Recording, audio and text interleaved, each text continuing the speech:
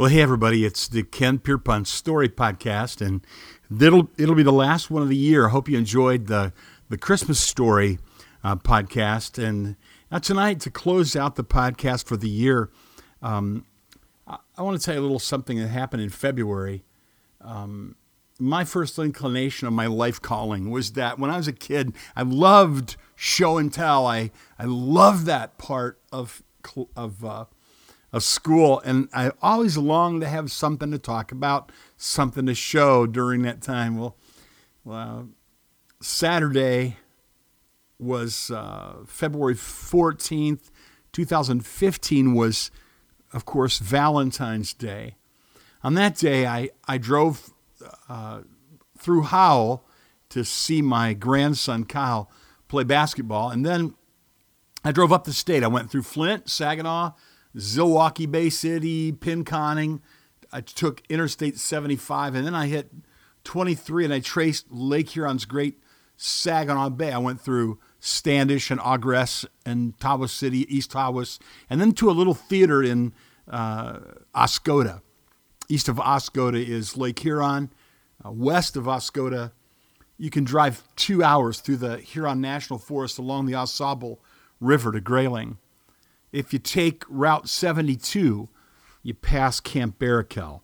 Well, that day the wind chill factor was 30 below, and the wind was blowing across an open field when I got there. I hurried into the theater. The theater was warm, and there were some friendly people there. It was filling up with couples that had gathered to enjoy their company and to strengthen their marriages. And it was a sold-out event. It was delightful, nice and warm. Once we got in, I preached my heart out, told them stories that would draw them closer to Christ and to each other.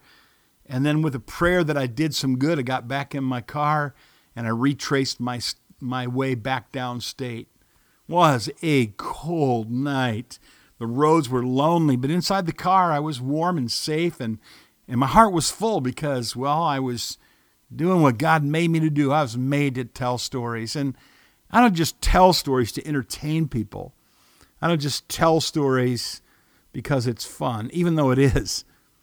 I tell stories because it was the story of Jesus, the good news story of the gospel that God gave us to transform the lives of other people. And that sounds intimidating. How can I influence other people to be converted, to be followers of Christ? Well, here's a way to simplify it.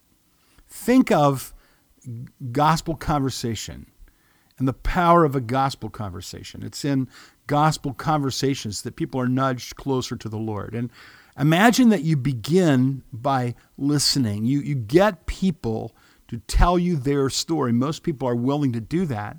Once you've really shown that you're interested, get people to tell you their story. That would be what I call story number one.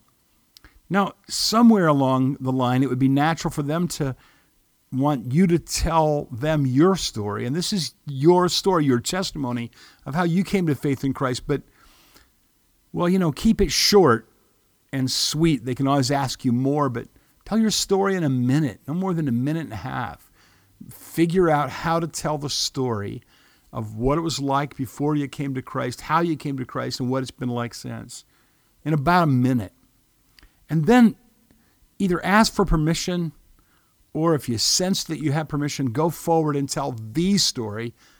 Describe the story of the gospel. And there are all kinds of little tools that you can use: bridge illustrations, ladder illustrations, circle illustrations, a number of them that have been developed. Contact me if you're interested and I can point you to them. You can use these tools, these visual tools, to tell this story, the life-changing story of the gospel. It's all about storytelling. Storytelling. You get them to tell you their story. You tell your story, then you tell the story. And some have said that one of the most powerful evangelistic movements in the world is based on getting people into little clusters and telling them 7 stories about relationships where people who were far from God came close to God. And these are 7 stories from the Gospels. And each week you meet and you talk, you tell a story, you have them tell the story back. You talk about the implications of that story. You move to the next story. After 7 weeks, that person should have the story of the gospel well embedded in their heart. And then the discipleship process is to move to another series of stories based on 7 of the major commands of Christ, which gets people engaged in following Christ. It's just that simple. Telling stories in this way can be one of the most powerful things that you can ever do. And that's why I'm not ashamed to say, at the top of my website, I'm described as storyteller, or parson storyteller, pastor who, for the sake of eternal things and for Christ's sake and the Gospels and for the good of people, I tell stories. And you should too. So go on and practice some storytelling, and I'll look forward to talking to you again sometime next week.